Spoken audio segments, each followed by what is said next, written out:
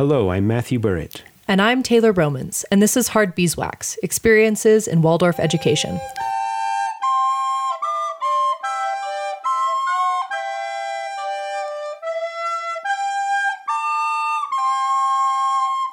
This week on Hard Beeswax, we spoke with Matthew Moraine, a graduate of the Sacramento Waldorf School, class of 1997.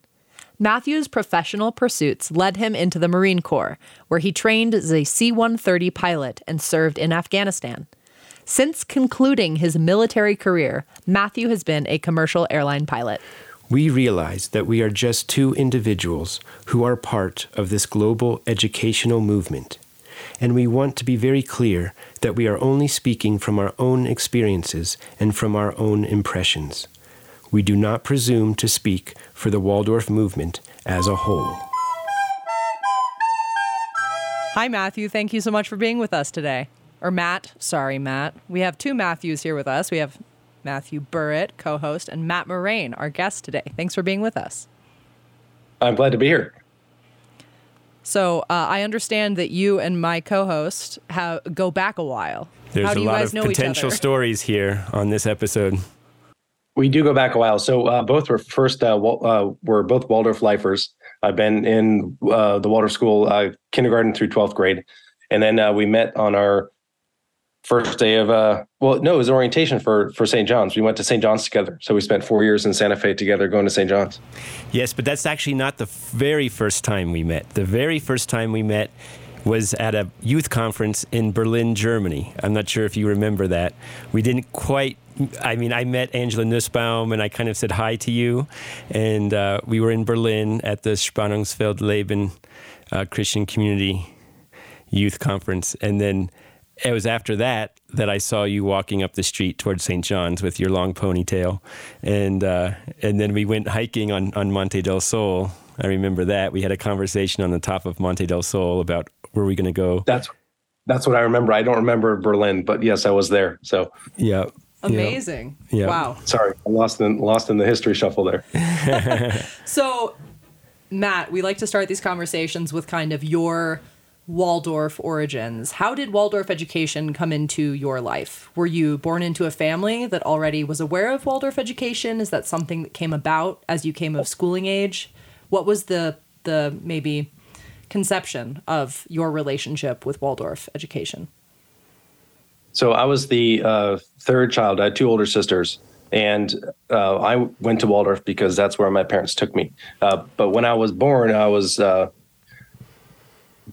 in Camp Hill in Pennsylvania, so outside of Philadelphia. My parents were essentially social workers, but they were within the Camp Hill network, and so they were already familiar with Rudolf Steiner and Waldorf, and so that was a natural place for us to go. In my particular case, we had just moved to Germany, and the Waldorf School movement is pretty big in Germany, and so that was where they intended to send us, and I was plugged into one of the local schools there. Yeah. Was your father training to be a Christian community priest at that point? Yeah, that's correct. So he went over a little bit before the family did. I think he did his first year. These are kind of rough timelines. And then during his second year, the whole family picked up and moved. And then when he eventually finished that training and was assigned a community, then we moved within Germany to that second city. This was in southern Germany in the state of Bavaria, actually Baden-Württemberg. It was the town of Ulm. And I went to kindergarten there. What are your earliest memories of kindergarten? Okay, so I take that back. I was actually in kindergarten in Stuttgart for a year. And my first experience with that was actually terrifying because I was, newly 6 years old, and I didn't speak a lick of German. Oh my and gosh. I had this very small, sheltered community in Camp Hill surrounded by a lot of the, Steiner softness and warmth and this very social environment. It wasn't kind of, I wasn't born in suburbia. And then I got dropped off in what to me seemed like this giant inner city school. And I didn't know anybody, and I definitely didn't want to go. So I had to kind of be dropped off, and then my mom had to make a run for it. And I was left standing there with my crocodile tears and not knowing what to do. Oh, no. This was the original Waldorf school, right, in Stuttgart? No, I don't think so. Oh. They had multiple ones. Okay. I could be wrong about that. This is all ancient history, but yeah, day one was a little rough, and it took a while to pick up the language. And apparently, the first word that I spoke in German at home, after however long I'd been there, was Teufel, which is devil. And so that was auspicious start. But I did eventually become fluent in German, and I did eventually kind of get into the whole program there. But so what? Took a little while. Yeah. How long did it take you to become proficient in German? I know as a kid you absorb things maybe less intellectually, right? It's like you kind of just start repeating phrases that people use in certain contexts, and you're like, oh, I guess that means, can I have water? Because they say it, and then they get water, right? But do you remember a point where then you started kind of getting in the groove with German? I remember in first grade at the new school, this was the one in when I remember being confused about a lot of things a lot of the time. So I'm pretty sure I wasn't fluent then. And obviously some of this is just the nature of being in first grade for the first time, right? That's just a confusing time. And so it's hard to tease out what is language and what is just the experience of being that age. But I think by second grade, I was pretty much fluent with the speaking stuff. So that's 2 solid years of immersion language, and I was there. Yeah. Which I think is probably pretty normal for a kid that age. Yeah. So did you have a fairly typical, Waldorf household, no TV and wooden toys and stuff like that? Or how was your family life around the Waldorf, ethos? Probably very much in line with kind of the stereotypes. So, because we not only were typical Waldorf people, but we also had this Christian community tie-in and this whole anthroposophy tie-in through my parents. We were maybe like that a little bit more so. Yeah. And then also some of it was purely economic, because as a priest supporting a family, and my mom wasn't working at the time, there just wasn't a lot of options. I doubt we could have afforded a TV had we even wanted one, which of course we didn't. And so a lot of my toys were handmade, and a lot of my early childhood time was spent finding ways of entertaining myself, which kind of like maybe a cat with a cardboard box. I would often scoot around the floor with one of those. And I learned how to carve early on. And so I would get this tree bark, and I would kind of sit out on this little high-rise balcony and whittle away at these little really soft bark things. And I would make things with my hands, and, yeah, it was a bootstrapped version of the idyllic Waldorf experience. Yeah. I mean, in many ways, it probably was more, quote, stereotypically Waldorf than a lot of people who are spending a whole lot of money to buy handmade wooden toys for their kids, right? That, maybe that's more aligned with the original spirit of it in the end. Yeah. But it's by, first grade, I was walking to school with my sisters. There was a little bus route we would take, and I wasn't comfortable taking that initially, but Germany at the time was safe enough and small enough and homogenous enough that was the norm. People took public transportation. And so as a little kid with my little school bag, taking myself to and from school, that was not unusual. And so that just seemed totally normal. Wow. That's amazing. So how many years were you in school in Germany? Did you do all of your 1st through 8 there? No, I left, I finished my 4th grade year, and then we moved over the summer, and then we moved to California, and I started my day one of 5th grade in the Sacramento Waldorf School in California. So what was that transition like? Oddly, surprisingly difficult. So I was obviously a fluent English speaker, so I had that going for me. But I had zero tie-in with any cultural reference at all, because I hadn't seen U.S. TV ever. So I didn't know anything. I remember we had gotten our house set up, and my dad was now working at this new Christian community church in Sacramento. And we were going to one of the first services where we were meeting in the community, and they were all going to get to meet the new priest. And someone introduced me to this other kid who was going to be in my class in 5th grade. And his name was Kim. And he said, "Oh, hi, nice to meet you," or something like that. And he said, "Give me 5." And I didn't know what he meant. I was like, "Do you want $5? Like 5 of what?" And what he meant was, give me a high five and slap my hand. And that was being awesome. But just as an illustration of how culturally adrift I was. I had to learn all that stuff over again. So that ironically made my 5th grade year a little bit challenging because everyone else kind of thought I was slow because it didn't occur to them that this American kid who was fluent in English could be so far behind on all these other kind of social norms that were just a little bit different in Germany. Yeah. Wow.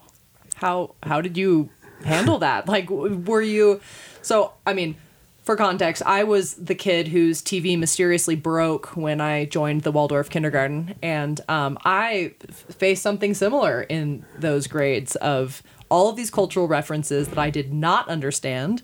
I think I did a combination of pretending that I understood, right? Like, oh, yeah, I know what that is. Sure. And then also having a few trusted people who I'd say, what is that? Can you please explain that to me after the fact? But how did you cope? So the Sacramento Waldorf School was your typical smaller Waldorf school. So it was single track classes all the way through. We had 25 or 30 kids. I had a great main lesson teacher. And so I was being inserted into a very good classroom dynamic with a tight-knit group of kids, which is both good and bad. I think mostly good. In this case, it allowed me to struggle a little bit, and I wasn't completely left by the wayside. So when I was finally able to integrate socially a little bit better, there was still a classroom there willing to accept me. So I've always been a little bit antisocial, a little bit shy, reserved, in part because of these experiences, but probably mostly just because that's just how I came into the world. You know, I don't want to lay blame on circumstance for what's probably just who I am naturally. But yeah, in part, I responded by being a little bit quieter, never being sure if you know what's going on because maybe there's a reference you're missing, makes you a little bit less likely to be leading the pack with a new idea or a new joke that's going to fall flat and be embarrassing. So I think I tended to retreat into my head and be a little bit more shy than your average kid. And that was, probably still describes me to this day. I also remember you doing a lot of outdoor activities, right? Didn't you have summer camps and stuff like that you went on? Yeah, during the summer, my dad would organize these backpacking trips, and we did a bike trip one time. And this was actually a German cultural norm that he tried to bring over to the States. And so he ran this summer camp where kids from the community would go and spend 3 weeks out in the Sierras in pretty rustic conditions and really just build community in a way that we don't do much anymore. At least I haven't seen that in the broader culture here much. And it was very old school, anthroposophical. It was no TV, no electricity. Cell phones weren't a thing back then. Yeah. But as a result, people came together and they still kind of knew how to do that. And people still had a corpus of songs that they could sing. And, especially coming from the Waldorf community, those camps were able to happen in a way that I would be surprised if they could happen now. Mm-hmm. It was a real echo of what was happening on the East Coast because I attended a lot of those camps. And then when I first heard that there was something similar with you and your father, I was probably sang some of the same songs and all and that kind of thing too. Do you think that as a kid who maybe struggled to connect some with the mainstream culture, that there was relief in the fact that there were activities like that where then everyone was meeting on neutral ground out in the woods together? I think I was probably too oblivious to have been able to even be aware of that. So while maybe that was happening in the background, I was unaware of it. Yeah. I spent a lot of my youth being oblivious to a lot of things, I think, which again, a lot of that is normal, but I may have been a little bit more so in that regard than typical.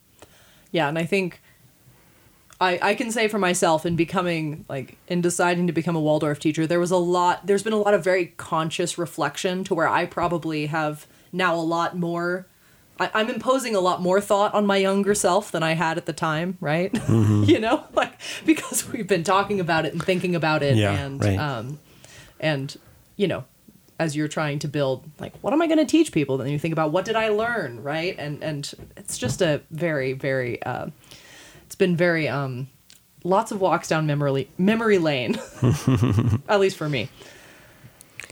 So one quick thing on that transition. I know you were asking about this before. I didn't learn about this until, I don't know, maybe I was in high school or later. But when I transitioned into this new American school in 5th grade, my mother had reached out to my main lesson teacher ahead of time and kind of given her the brief on what she was about to get. And as a result, I was given a tremendous amount of latitude to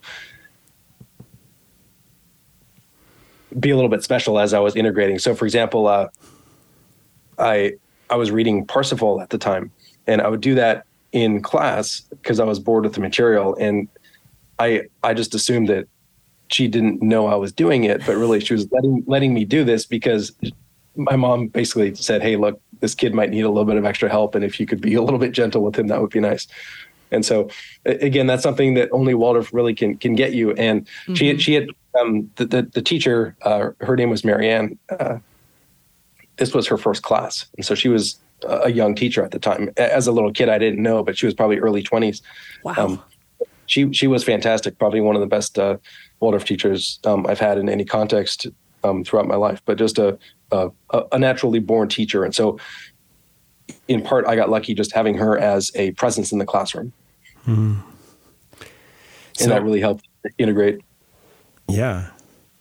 I mean, in thinking of your time in fifth grade and middle school, I'm wondering what classes, if you remember any, stood out for you. You just mentioned Parsifal, and how were classes in the middle school?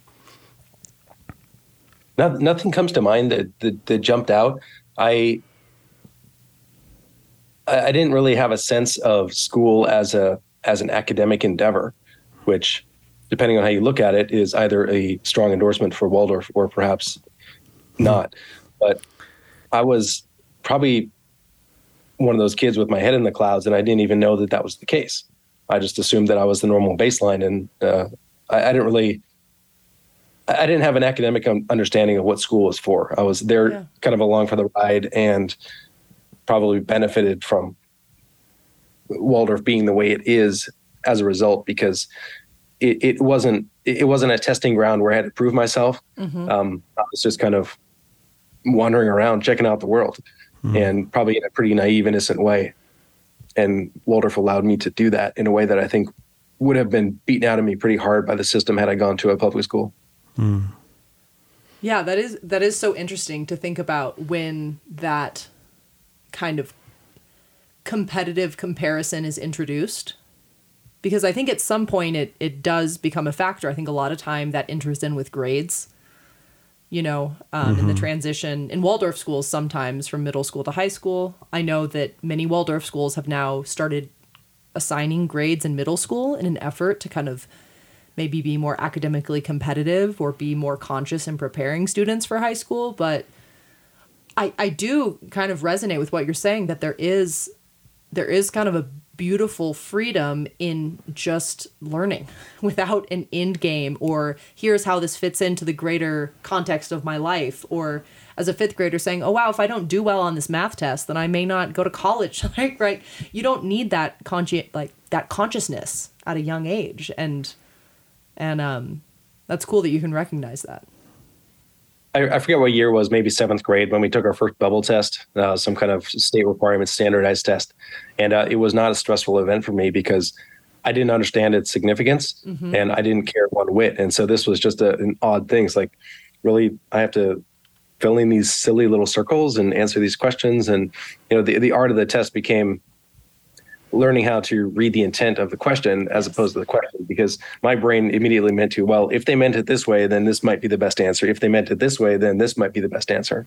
But because I was so oblivious to grades and their meaning and their, future import, it was not a thing, not a source of stress. And it wasn't really until the end of high school that I started noticing or caring about grades, once I realized that I had to put a GPA on my college applications. So go ahead.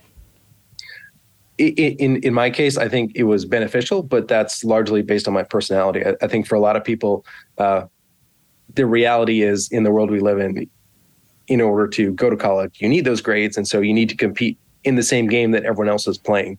And there's a degree to which Waldorf is playing a totally different game.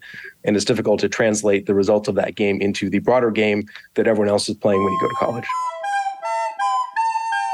We've kind of touched on this, but I know a lot of people who played the game went to college, played the game, went out into the world and played the game, and then late 20s said, why am I playing the game? and are now, kind of doing something unexpected, or, kind of finding a financial reality that's enough, but focusing more on, where do I live? What are my surroundings like? Do I get to travel? It is a fascinating question, because I think, like, how there is this pressure, or there is this, you don't want to preclude someone from participating in the financial rat race if that's what they want, right? You want to equip individual people for anything. But I don't know, I agree with you. I think Waldorf schools have a challenge of saying, how do we prepare people for all of it?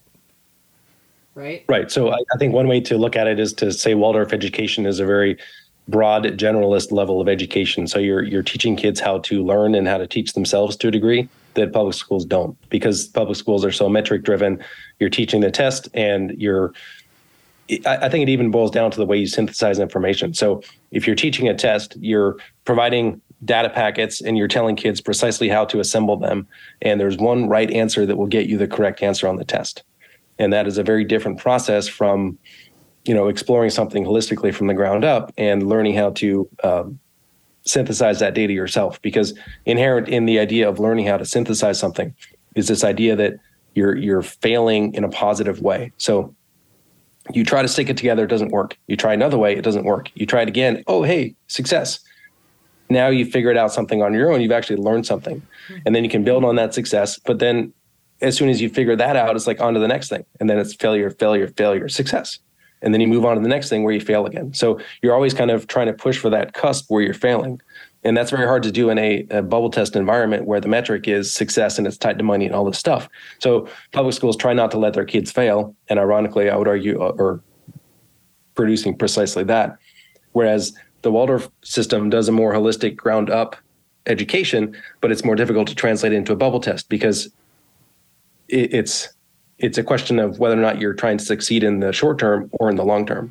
And I think Waldorf is much more of a long-term view, but the short-term cost is you're not going to be competitive on a bubble test compared to some mathlete because you spent, however many hours in your week doing movement or art or eurythmy or whatever it is, and you didn't practice your times tables a billion times. Yeah. Maybe you only did it 100. So it's an interesting way. It really is an apples to oranges comparison. And that's one of the biggest challenges, trying to explain to non-Waldorf people what Waldorf education really is about. Yeah, we had our motto at our school for a long time being education for a whole life, which speaks to that longer term picture that you just mentioned. Yeah, and I remember there was a while in Austin where the bumper stickers were, where every student is an honor student. Yeah.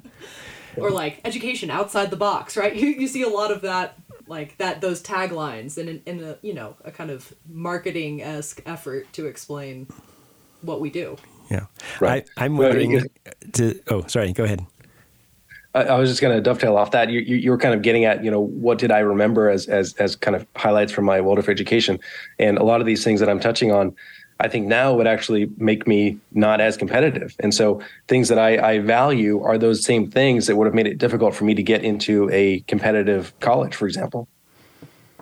Mm. And I didn't struggle academically. I'm no genius, but I kind of coasted through, fat, dumb, and happy and oblivious to all those like technical metrics in the background. Yeah.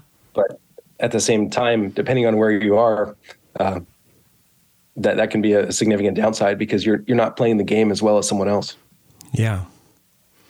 Yeah, it's fascinating because on the other side, I also see like the value of a college education is decreasing because it's becoming so ubiquitous, right?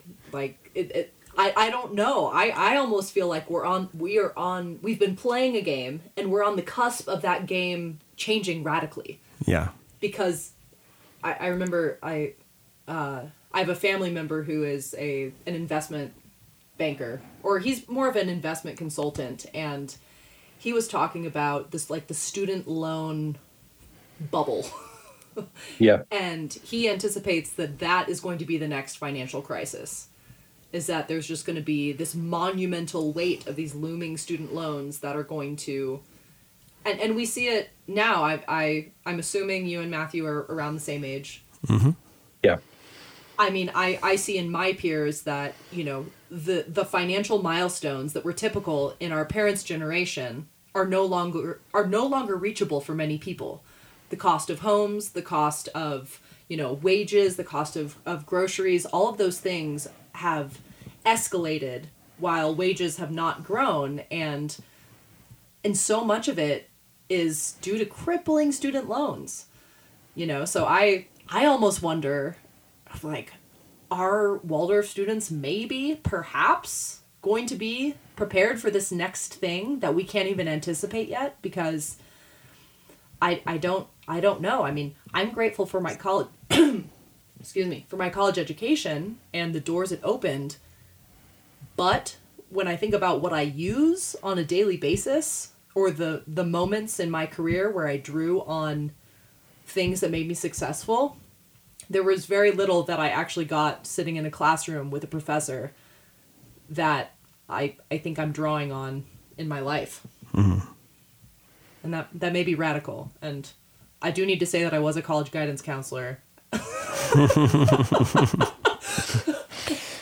But the value proposition of the existing system is, I think, very much in doubt. So as the value of the degree in practical terms has gone down, the cost of it has gone up, and the earning potential that it generates has gone down. So, those curves are intersecting at some point, and it's probably a different place for each college. But I think we're beginning to see that in enrollments dropping, and some of these, higher priced mid-tier schools are just not able to attract students because they've kind of lost the bubble on it. So then the question is, what are the skills that actually make you successful in life, as opposed to, okay, I played the bubble game, I'm this, one hit wonder, I'm a mathlete and I'm great at that, or whatever it is, but I can't tie my shoes, Yeah.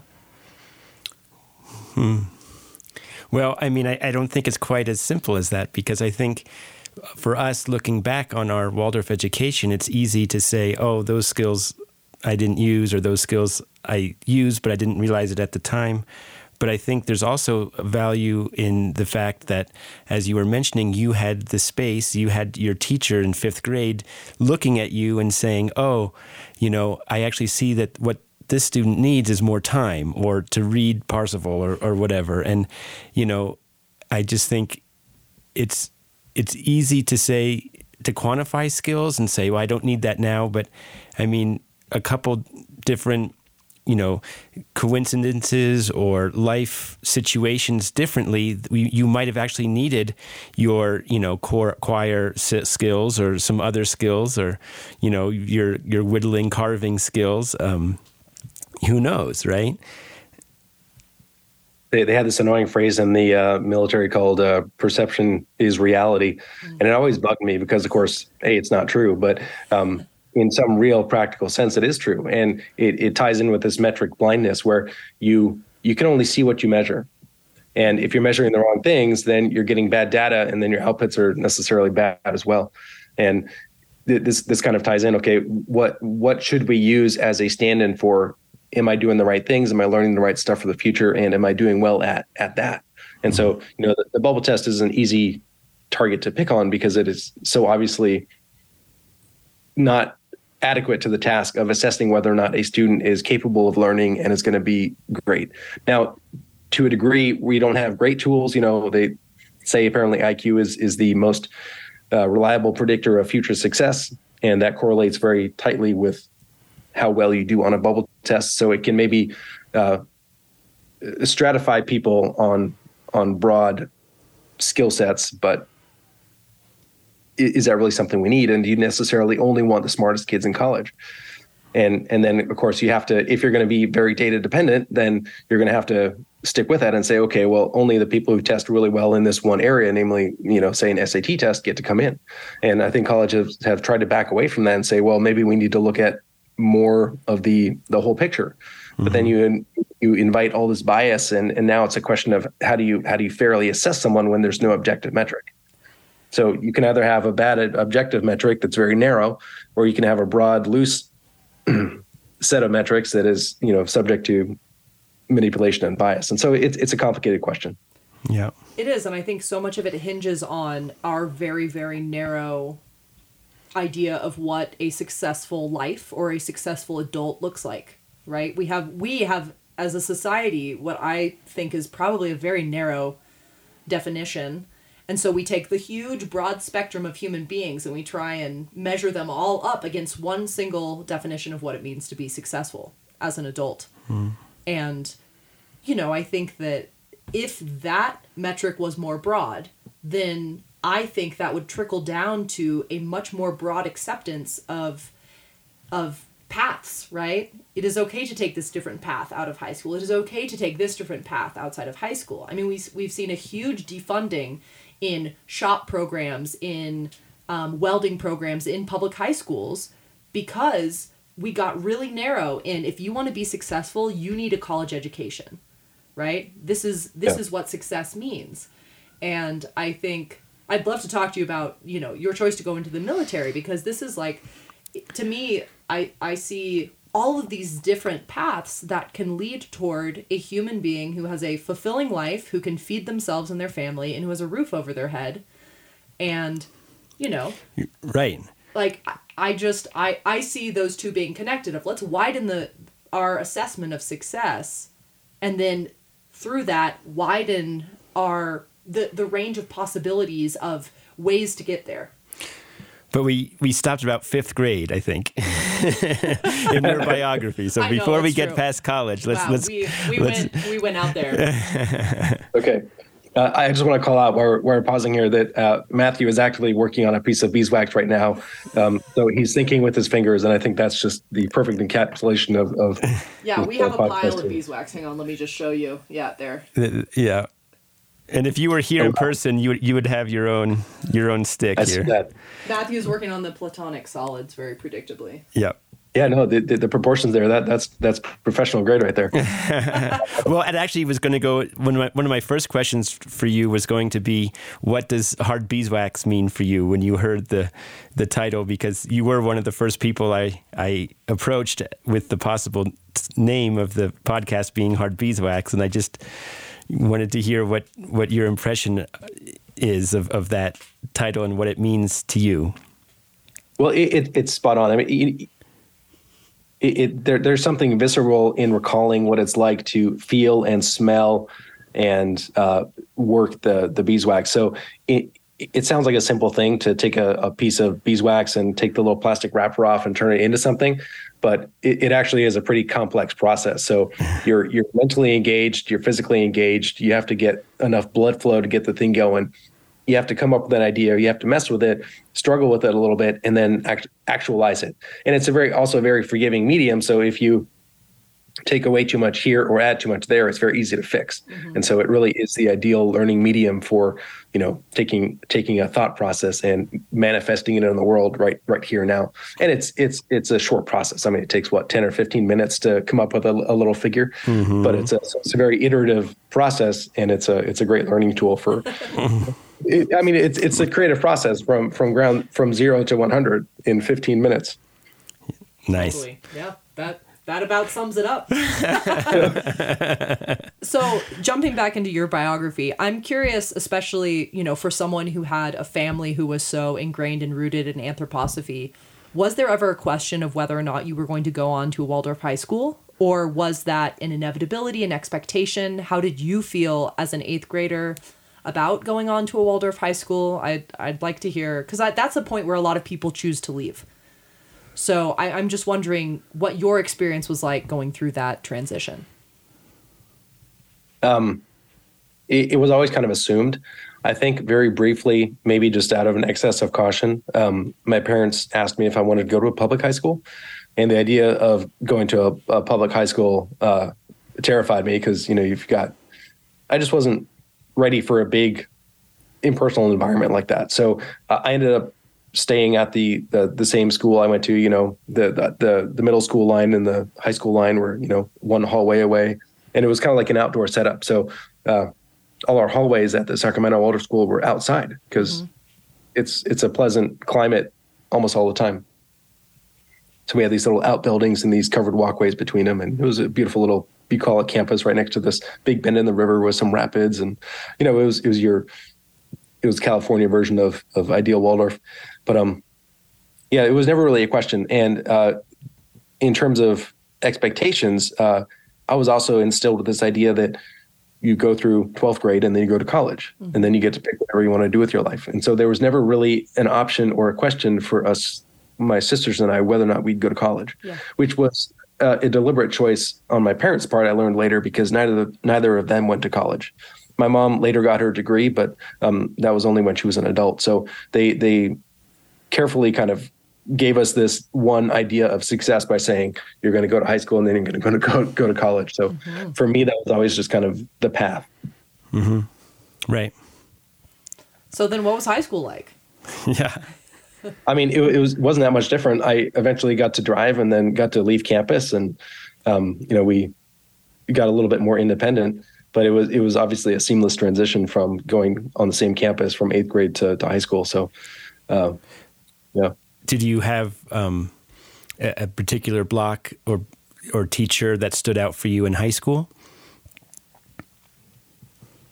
I had a couple of great teachers. One didn't stand out head and shoulders above the rest the way my main lesson teacher did for me when I was younger. I think for me, most of my learning in high school occurred socially.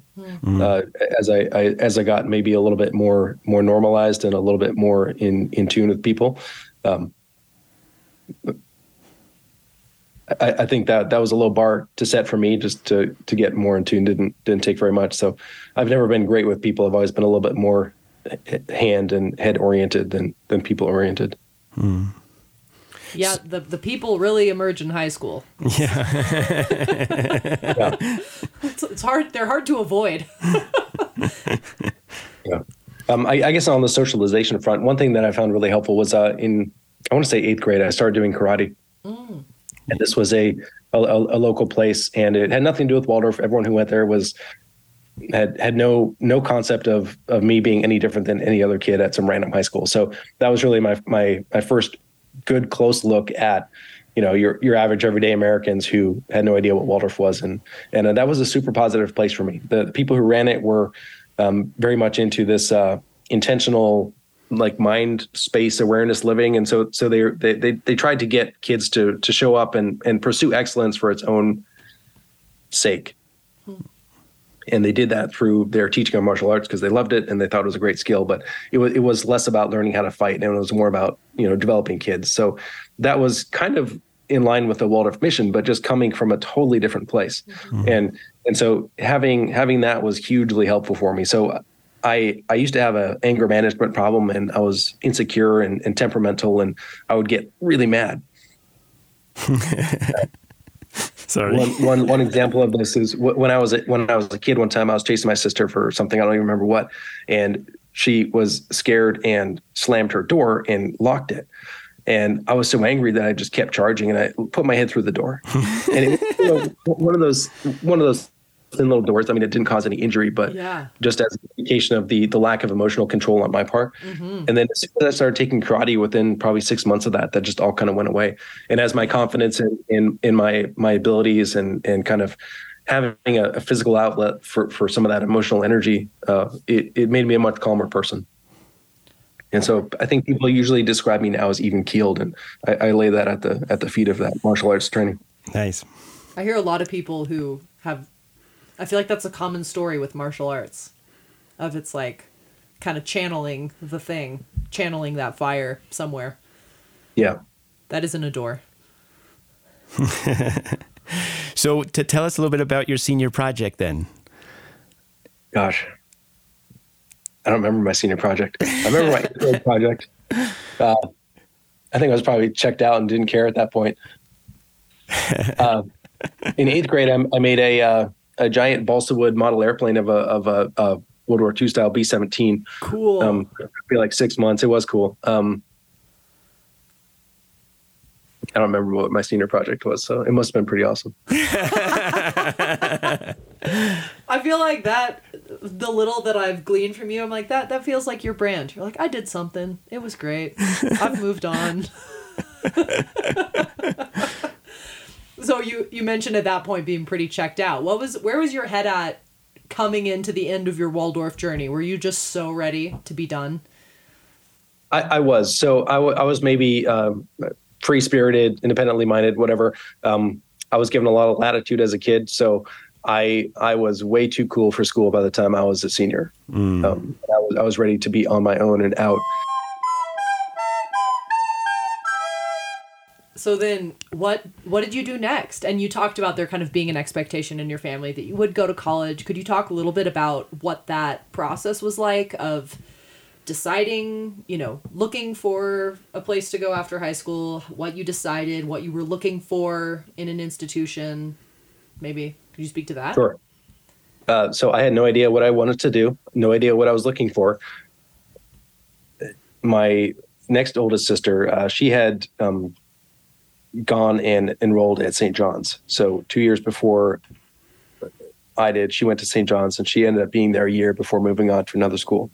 When I was, I guess, a junior, I went to go visit her, and I sat in on one of the seminars, and I was like, this is awesome. Bunch of nerds talking philosophy.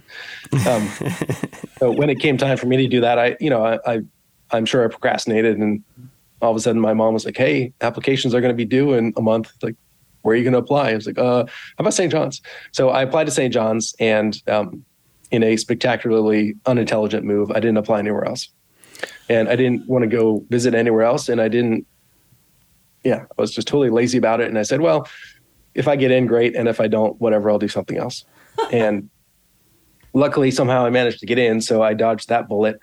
And I essentially chose St. John's because I knew it was cool, and it just immediately fit when I went there. It's like, I can see myself here. Mm-hmm. So I knew that was a viable option, and I was just too lazy to explore other options.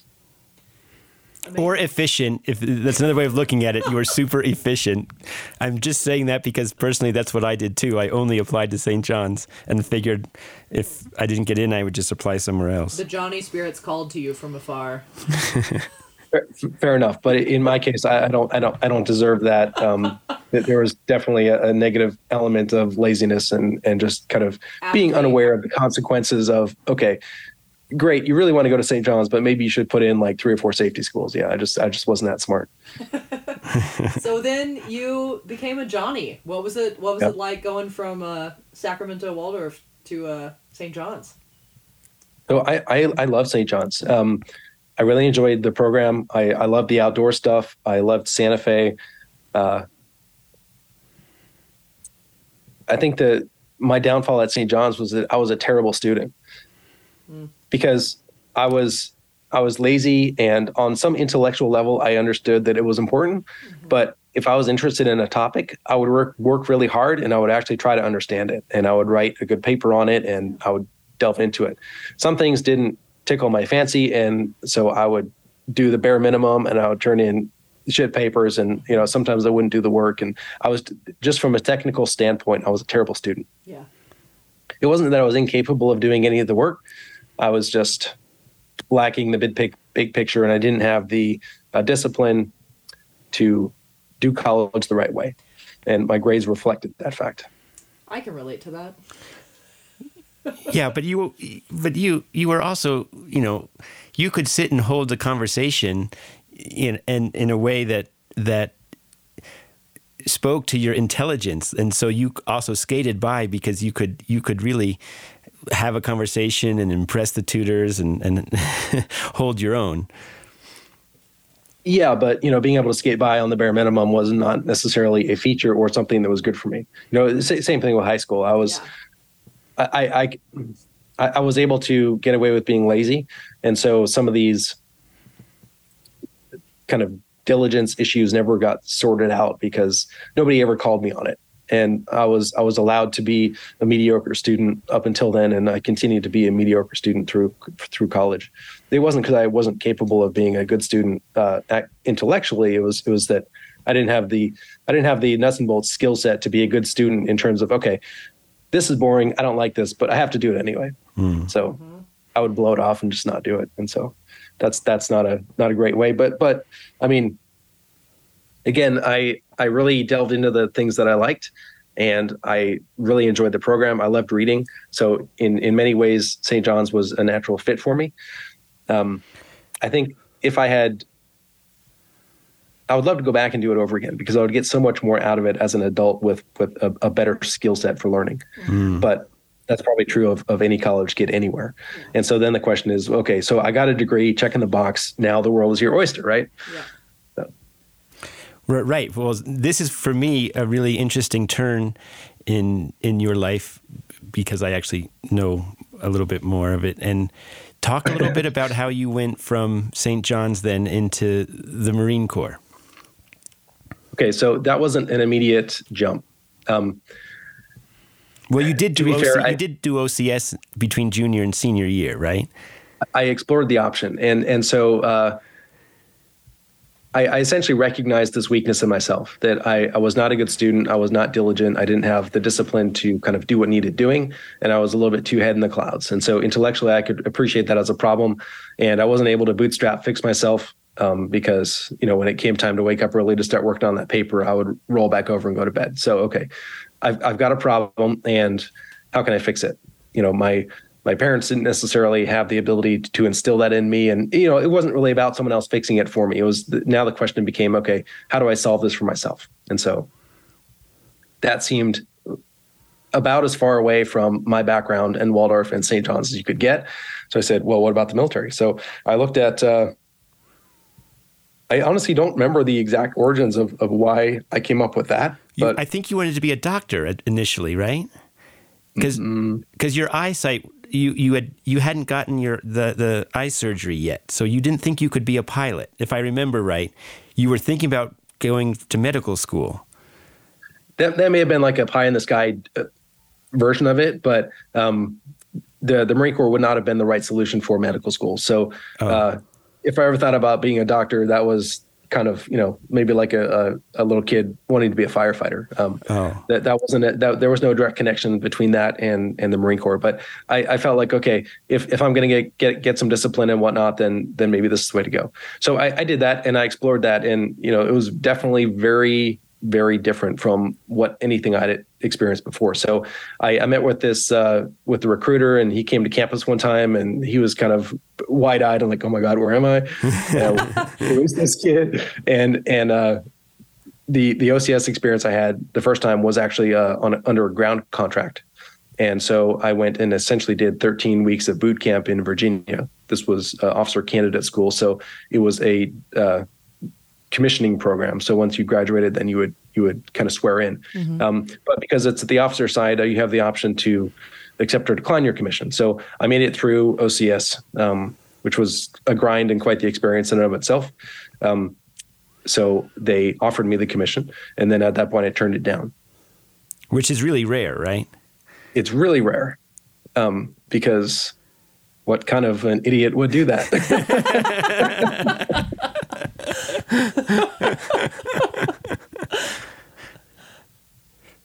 Wow. That is just, and again, I'm not a Johnny, but I have a perception of the Johnnies. And I think it's pretty incredible that you recognize that in yourself and then sought out a place where you thought you could maybe get some external, discipline, right? Yeah. So, then I was like, okay, well, I graduated St. John's. I don't have great grades. I decided not to do the military. What am I going to do? Hey world, come take me. I'm ready. And of course, the world didn't want me because I was outcompeted by people who worked a little harder in high school. So I thought, okay, well, what skill set do I have? Well, I can jawbone with people. Maybe I'll go be an attorney. That, of course, actually, I guess I'm skipping a step. So I met a girl in 8th grade. She was in my class. We ended up dating through high school, and then we kind of dated off and on in college. And then my senior year, we kind of got back together. She was doing a 5-year program. I ended up moving to San Diego for a year and lived with her. And I was kind of waiting for her. I didn't know what to do. I did some odd jobs here and there, briefly moved to Sacramento. I thought maybe architecture. I had done this architecture internship, and I was working at this company that did trade show exhibits, and it was kind of a cool job. I got to manufacture, I got to travel a little bit, and then I tried to get into 3D computer aided design work for this company at the end, but it was too small and didn't really tickle my fancy anyway. And so I ended up leaving there. We moved to Washington, D.C. because she got an internship at NPR, and that was a good enough excuse for me to quit. So we packed up our stuff, drove across the country, moved to Washington, D.C. And that's when I had the idea, okay, well, what do I do now? Maybe I'll try to go to law school. Well, it turns out that if you're a bad student, law school is probably not the place for you. I just wasn't competitive. So I started looking at LSAT books and studying. I took a few classes, like LSAT prep classes. And I think I could have cracked the LSAT, although I never actually took the test because it's just logic games and puzzles. I mean, it's not rocket science, but it's a skill set like an athlete where you just practice it and you get good at it. You meet the wicket and you say, okay, I have enough generalized intelligence to maybe be useful as an office drone somewhere working for some big law firm. So I ended up as a paralegal in the interim, thinking initially that would help me figure out what area of law I wanted to focus in, maybe build some relationships, get a reference, whatever. Realized that being a lawyer was not in my future because it was too much desk work, and I was going to hate my life, to put it mildly. I was working as a rock climbing instructor at a indoor rock gym to stay sane in the meantime. Yeah. And then I was like, well, here I am. I'm in my mid-20s. I have no plan. I have no prospects. I don't really have a GPA that's going to open any doors for me. And I'm at a loss. And kind of to your earlier point, I can support myself and put a roof over my head, which I was doing. But then I was working 2 jobs and never around. So at one point I was paying, I want to say it was like $600 a month for a studio apartment. And to me, that seemed exorbitantly expensive. Mm-hmm. Laughable now, but at the time, relative to my paycheck, it was pretty expensive. And I was never there. So I stopped paying rent. I moved out, and I didn't move in anywhere for a little while, which is a polite way of saying I chose to be homeless for a while. And I lived in my van. And, that was not a sustainable place. So kind of a low point. But it saved you money. It did, yeah. And it was a practical solution to a practical problem. So it's, there's homelessness by choice, and then there's homelessness because you actually are homeless. And I certainly wasn't that. So I don't claim to know what that's like. But I'm in my mid-20s now. I'm adrift. I have no idea what to do. And I go to this routine eye checkup, and my doc says, "Hey, you are actually a great candidate for laser eye corrective surgery." So I went down that option, and I said, gosh, nobody wants to hire me. I don't have a job. I can't support really anything other than myself. I'm living in my van, and this sucks. I should probably come up with a life plan. So that's when I kind of went back to the military idea, because they would actually employ me. Yeah. So that's right when I was coming back from Peace Corps, I think. Yeah. So I went back to the recruiter and said, hey, what would it take for me to get an air contract to fly airplanes? Because, I mean, the ground pounder side of it, which was my initial one, I knew that wasn't going to be a good personality fit for me. Mm-hmm. Just based on the level of intensity and the fact that, you're expected to now be on the ground and ground combat roles. And mm-hmm. that's a pretty intense version of the Marine Corps. And it's not a transferable skill, really. Yeah. So there are some people leading skill sets there, but it's not a job skill set. So if they could teach me to fly an airplane, then maybe that would be a job skill set. So I went through that whole rigmarole. I went back to OCS, and I had to redo OCS again, 13 more weeks of the same boot camp a couple years later, which required a whole series of paperwork things, because people said, wait, you've done this before? Like, what are you doing? Like, you dropped out? No, you didn't drop out. You declined your commission? Yeah. What? So, but because I had gone through the program and I didn't quit, they couldn't really say no. There's like, okay, that's weird. Never seen that before. But yeah, roger that. You upheld your end of the bargain, so we'll give you another chance if you want to come back. And, some people saw that as extra commitment. Some people thought that was just weird. But yeah, so I went through again. again, I finished the program. They offered me my commission, and this time I accepted it. It was a direct entry commission. So I commissioned basically like that weekend. Wow. And then I went to 6 months of kind of learning how to be a general Marine officer at the basic school. And then from there, I went over and kind of got borrowed out to the Navy to go through Navy flight training.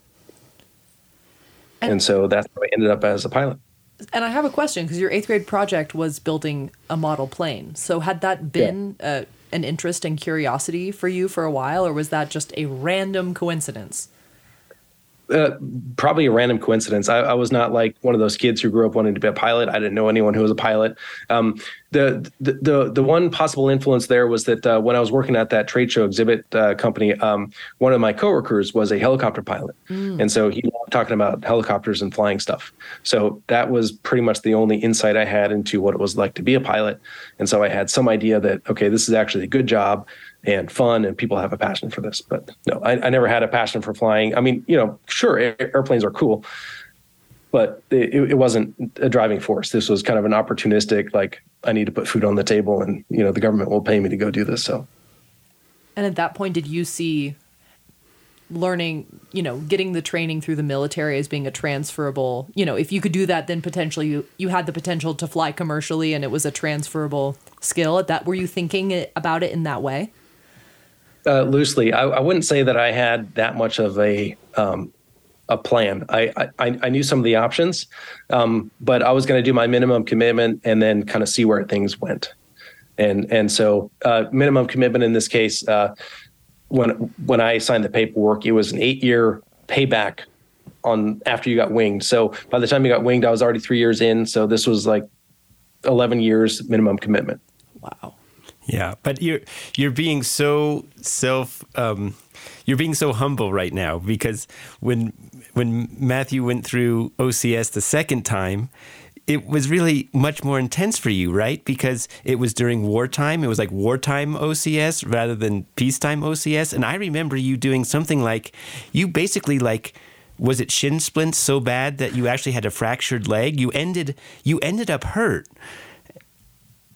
Yeah. So instead of going to TBS right away, they had to put me in this.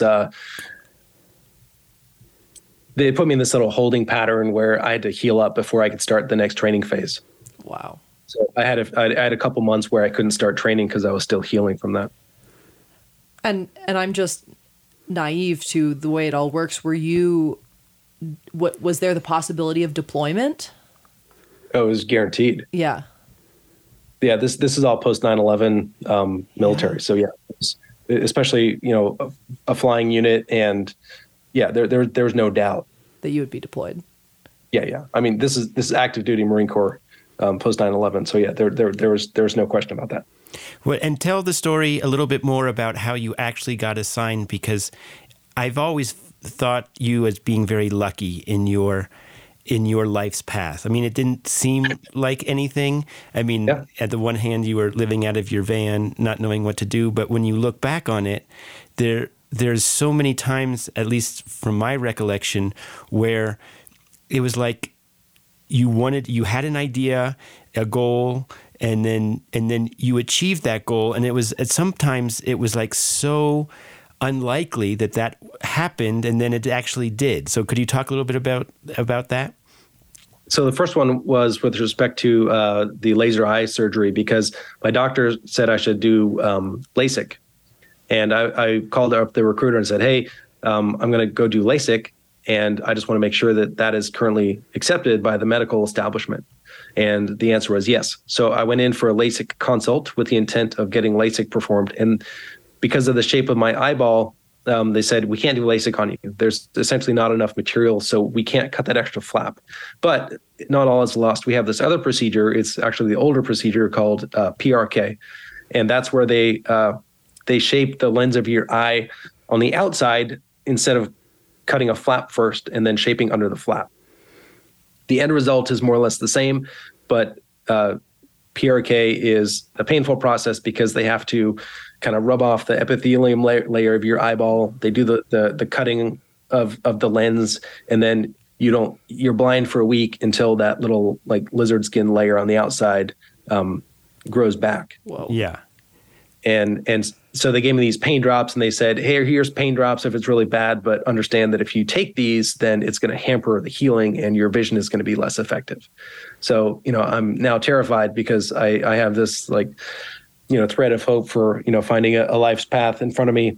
And if I take these pain drops, that might take away that option. So I remember just laying in this very sad, depressing apartment in Gaithersburg, Maryland, or wherever it was. Yeah, I was on the couch at that point. Yeah.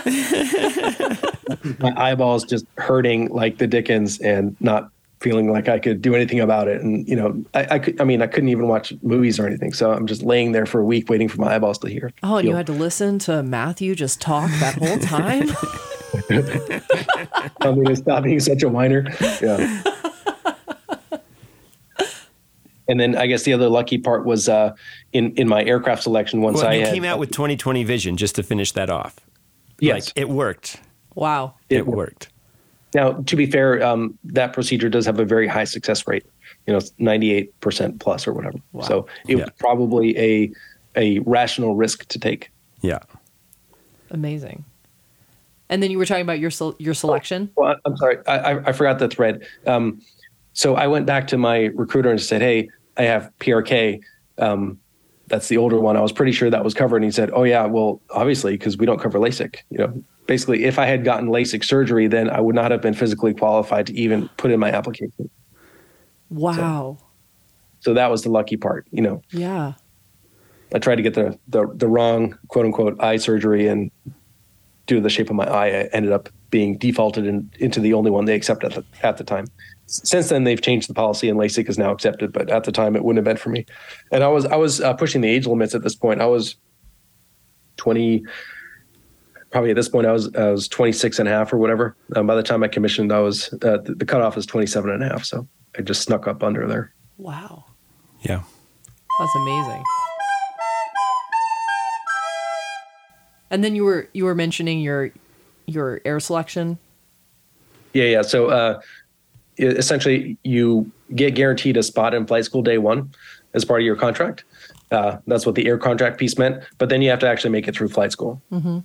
And so that was the first time in my life that I tried really, really hard academically. Yeah. And it was a competitive environment. And, I worked my ass off to get through flight school, and I made it because, the risk was if I didn't get through flight school, I would be reassigned to a ground job. Yeah.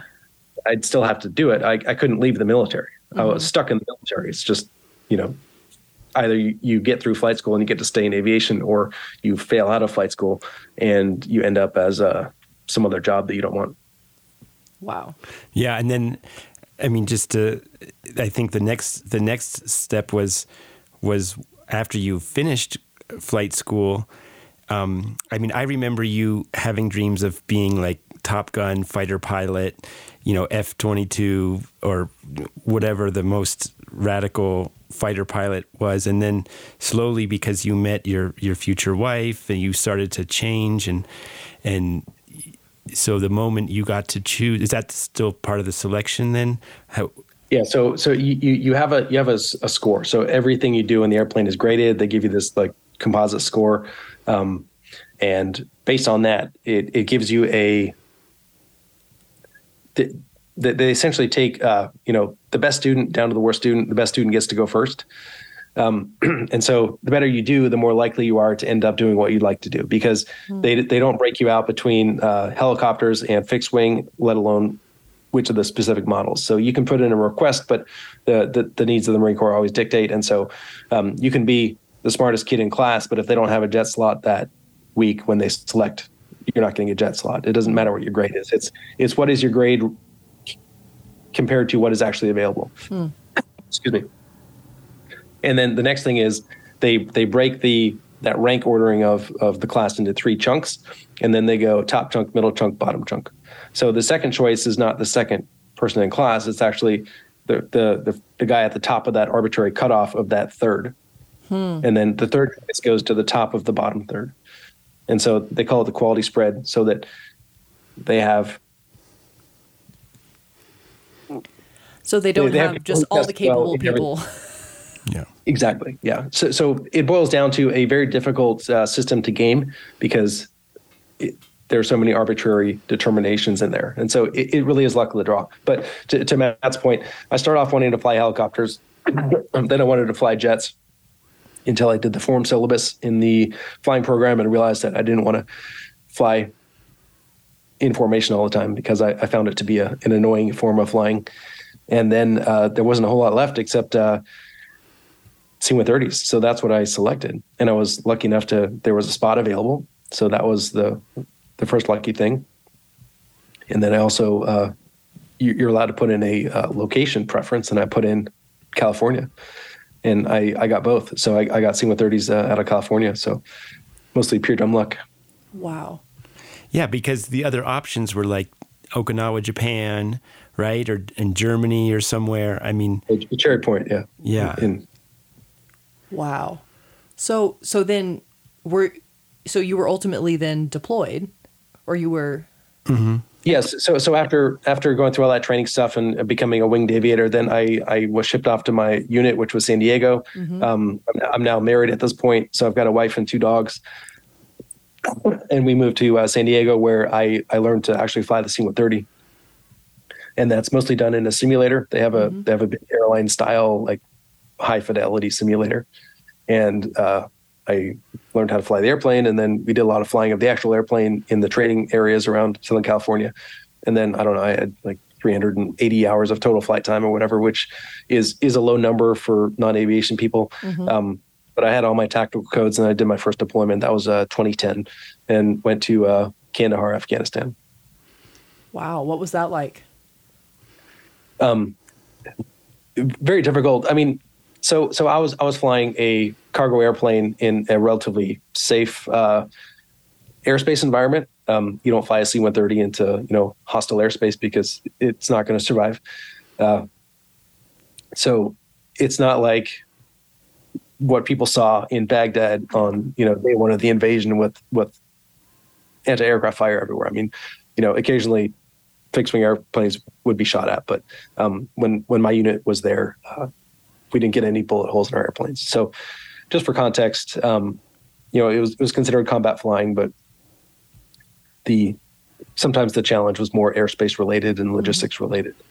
We would obviously fly as smartly as we could within that environment because there were threats, but it wasn't extreme. But yeah, it was explaining military life and deployments to a non-military audience is just civilians. A tough task. But it's Afghanistan was interesting. I remember the first time flying over Afghanistan in the daytime, and I just, my eyes got big and I was like, wow, we're not winning this thing. Afghanistan is extremely rugged. Mm-hmm. There's a lot of big mountainous terrain. It's very sparsely populated. The culture there is, this is academic. I wasn't on the ground interacting with people. So this was kind of an academic overview from flying over it. But, these little bands of water coming down from the snowmelt and these tiny little strips of green hugging these really steep canyons.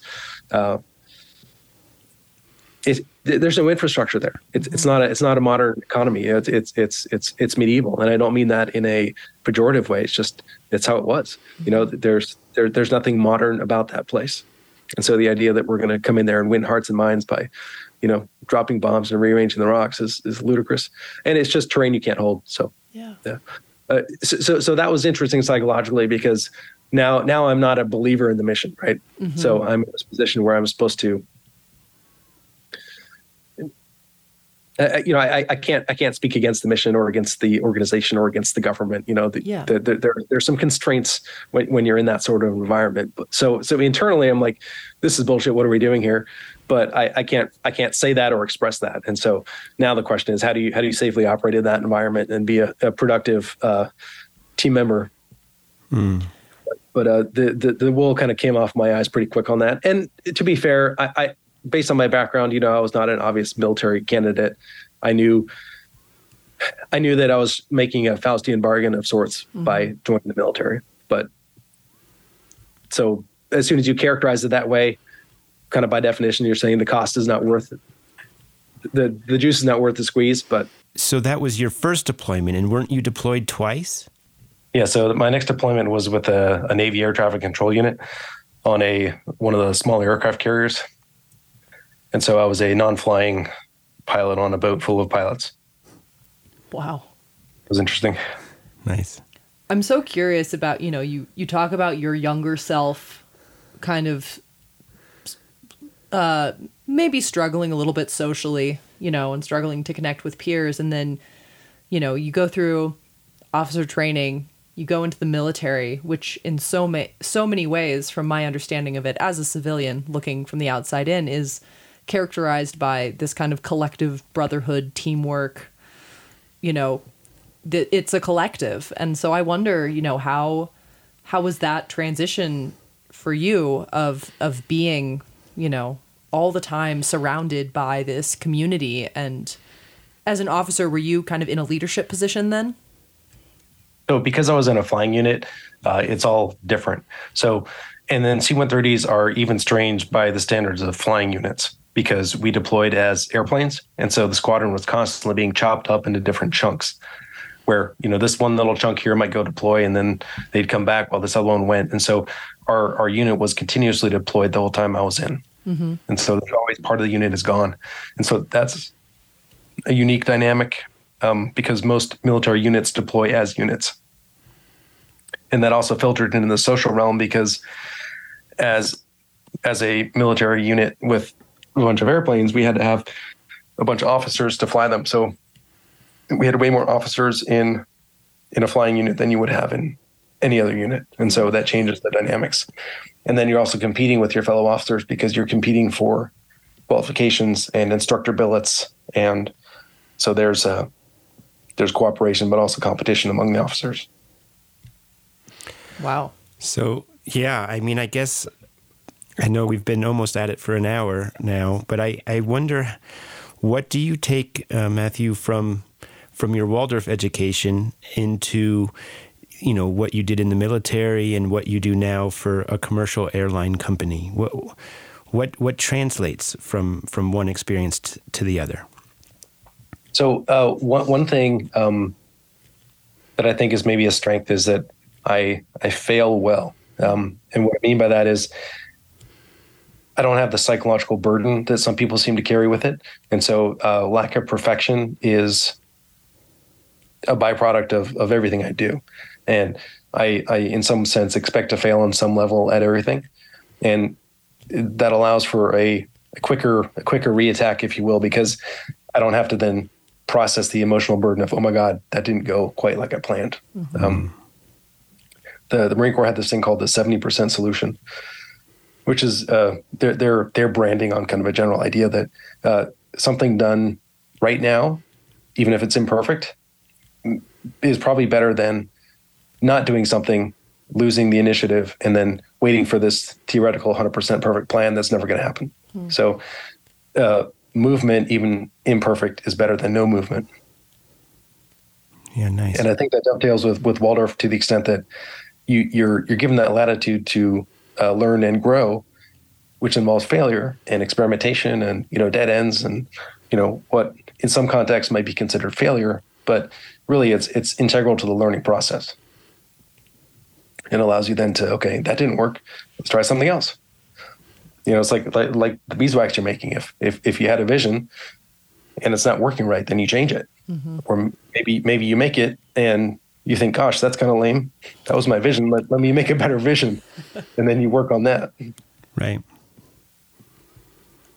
I'm curious, at this point in your life, how do you look back on your Waldorf education? Is it something that you can say, wow, that was good for me? Is it something you think about for your own family? Like, I'm wondering just how, at this point in your life, you think about your Waldorf experience and how you, and also, is it something you've thought about or considered with regards to educating your own kids? So my overall view of Waldorf is very positive in general. And I definitely would consider it for my kids. Where we are, we don't have a great option that's close. So my kids are now actually in Catholic schools. Yeah. but they have a lot of the characteristics that I liked about Waldorf, just not quite with the Waldorf pedagogical focus.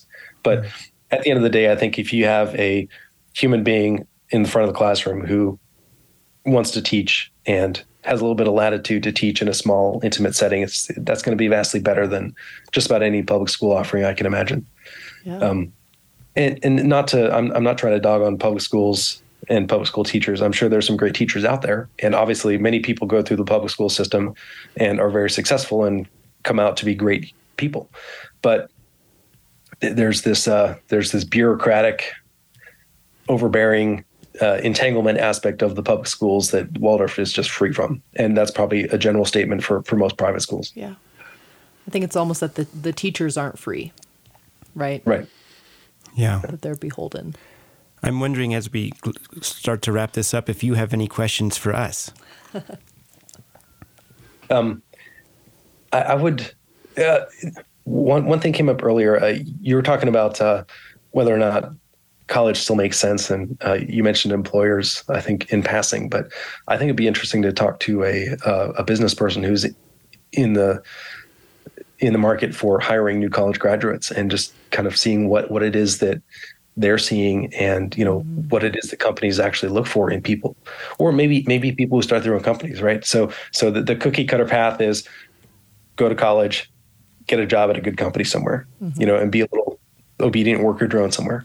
And really that's what the school system is set up for. It's this old school Prussian model set up to train obedient, workers, right? And it's this old Prussian military model. And we still basically use that framework for school today, which is maybe not well suited to the unique challenges of our immediate future, as you were alluding to earlier, Taylor. Yeah, I remember coming in like my first year teaching, and I was asking students who I consider to be pretty bright and deep thinking. I was like, "Well, what do you want to do for a career?" And they looked at me like, "Well, I want to be an influencer." I'm like, "What?" Wow. And they're like, "Wow, are you kidding me? I could travel the world, make videos, put them on YouTube, and I can make millions of dollars. Why would I do something else? Why would I spend a bunch of money?" It was so, and again, it's just the times are different, the youth are different, and it was just for me so jarring to actually see what is in the minds of these people who are now starting that process, right? They're looking into the future and they're saying, what are the paths available to me? And they're like, dude, there are kids my age who are making millions of dollars dancing in their room. Yeah. Don't tell me what to do, old person. Yeah. And they're right. But what they may not fully appreciate is the mathematics involved. What are the odds of making it there? Oh. It's like 20 years ago, you ask a kid, I don't need to study. I'm going to be in the NBA. Oh, gosh. Yeah. It's true. Like, maybe. But what are the odds? Yeah. What are the odds? It's yeah. Yeah. And it doesn't all boil down to hard work. Yeah. Like it's amazing to hear in your story these moments of serendipity, right? Of things just really working out in your favor. And I think for all of us, it's like important to recognize those moments because we can, it's so easy to look at someone younger and say, just work harder, just apply yourself. And yet we have to recognize that, gosh, sometimes it really is just luck. Right. Combined with hard work. When it also feels very chaotic in the moment, but then you look back on it and you can tell a full story of what happened, step by step. Mm-hmm. Can I ask one last question? Yeah. What's your favorite Matthew Burritt story? I knew that was going to come up. I was trying to push that to the end. Oh, boy. So many options.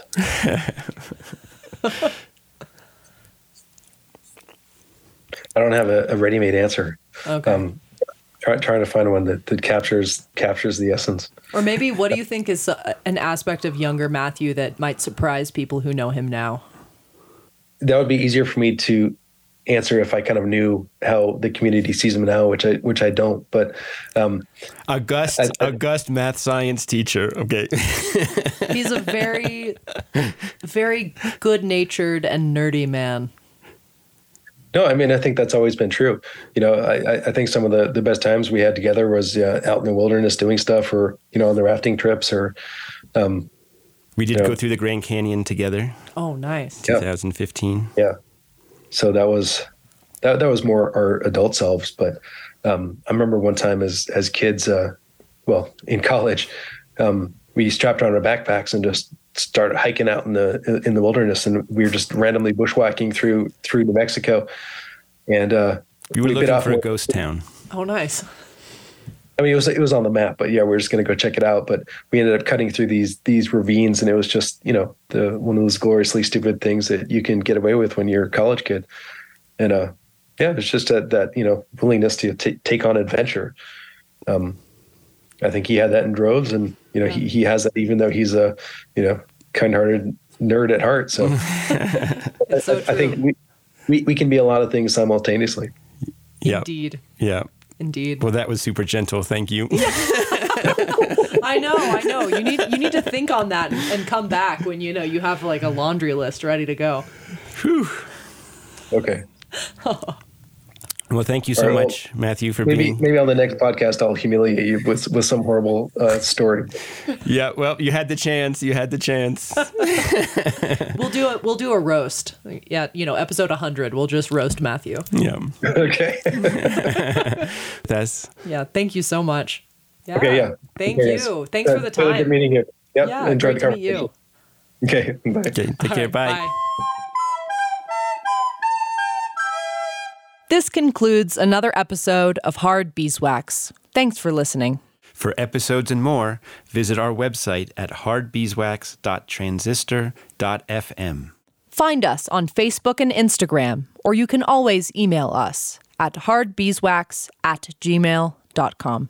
Hard Beeswax would not be possible without the expertise and time of Andy Smith, our producer and sound whisperer, who has been our hype man from the beginning. And lastly, thanks to you, our listeners, for tuning in with us and sharing in the absolute magic brought by our guests. Your support means the world to us, and you have our utmost gratitude.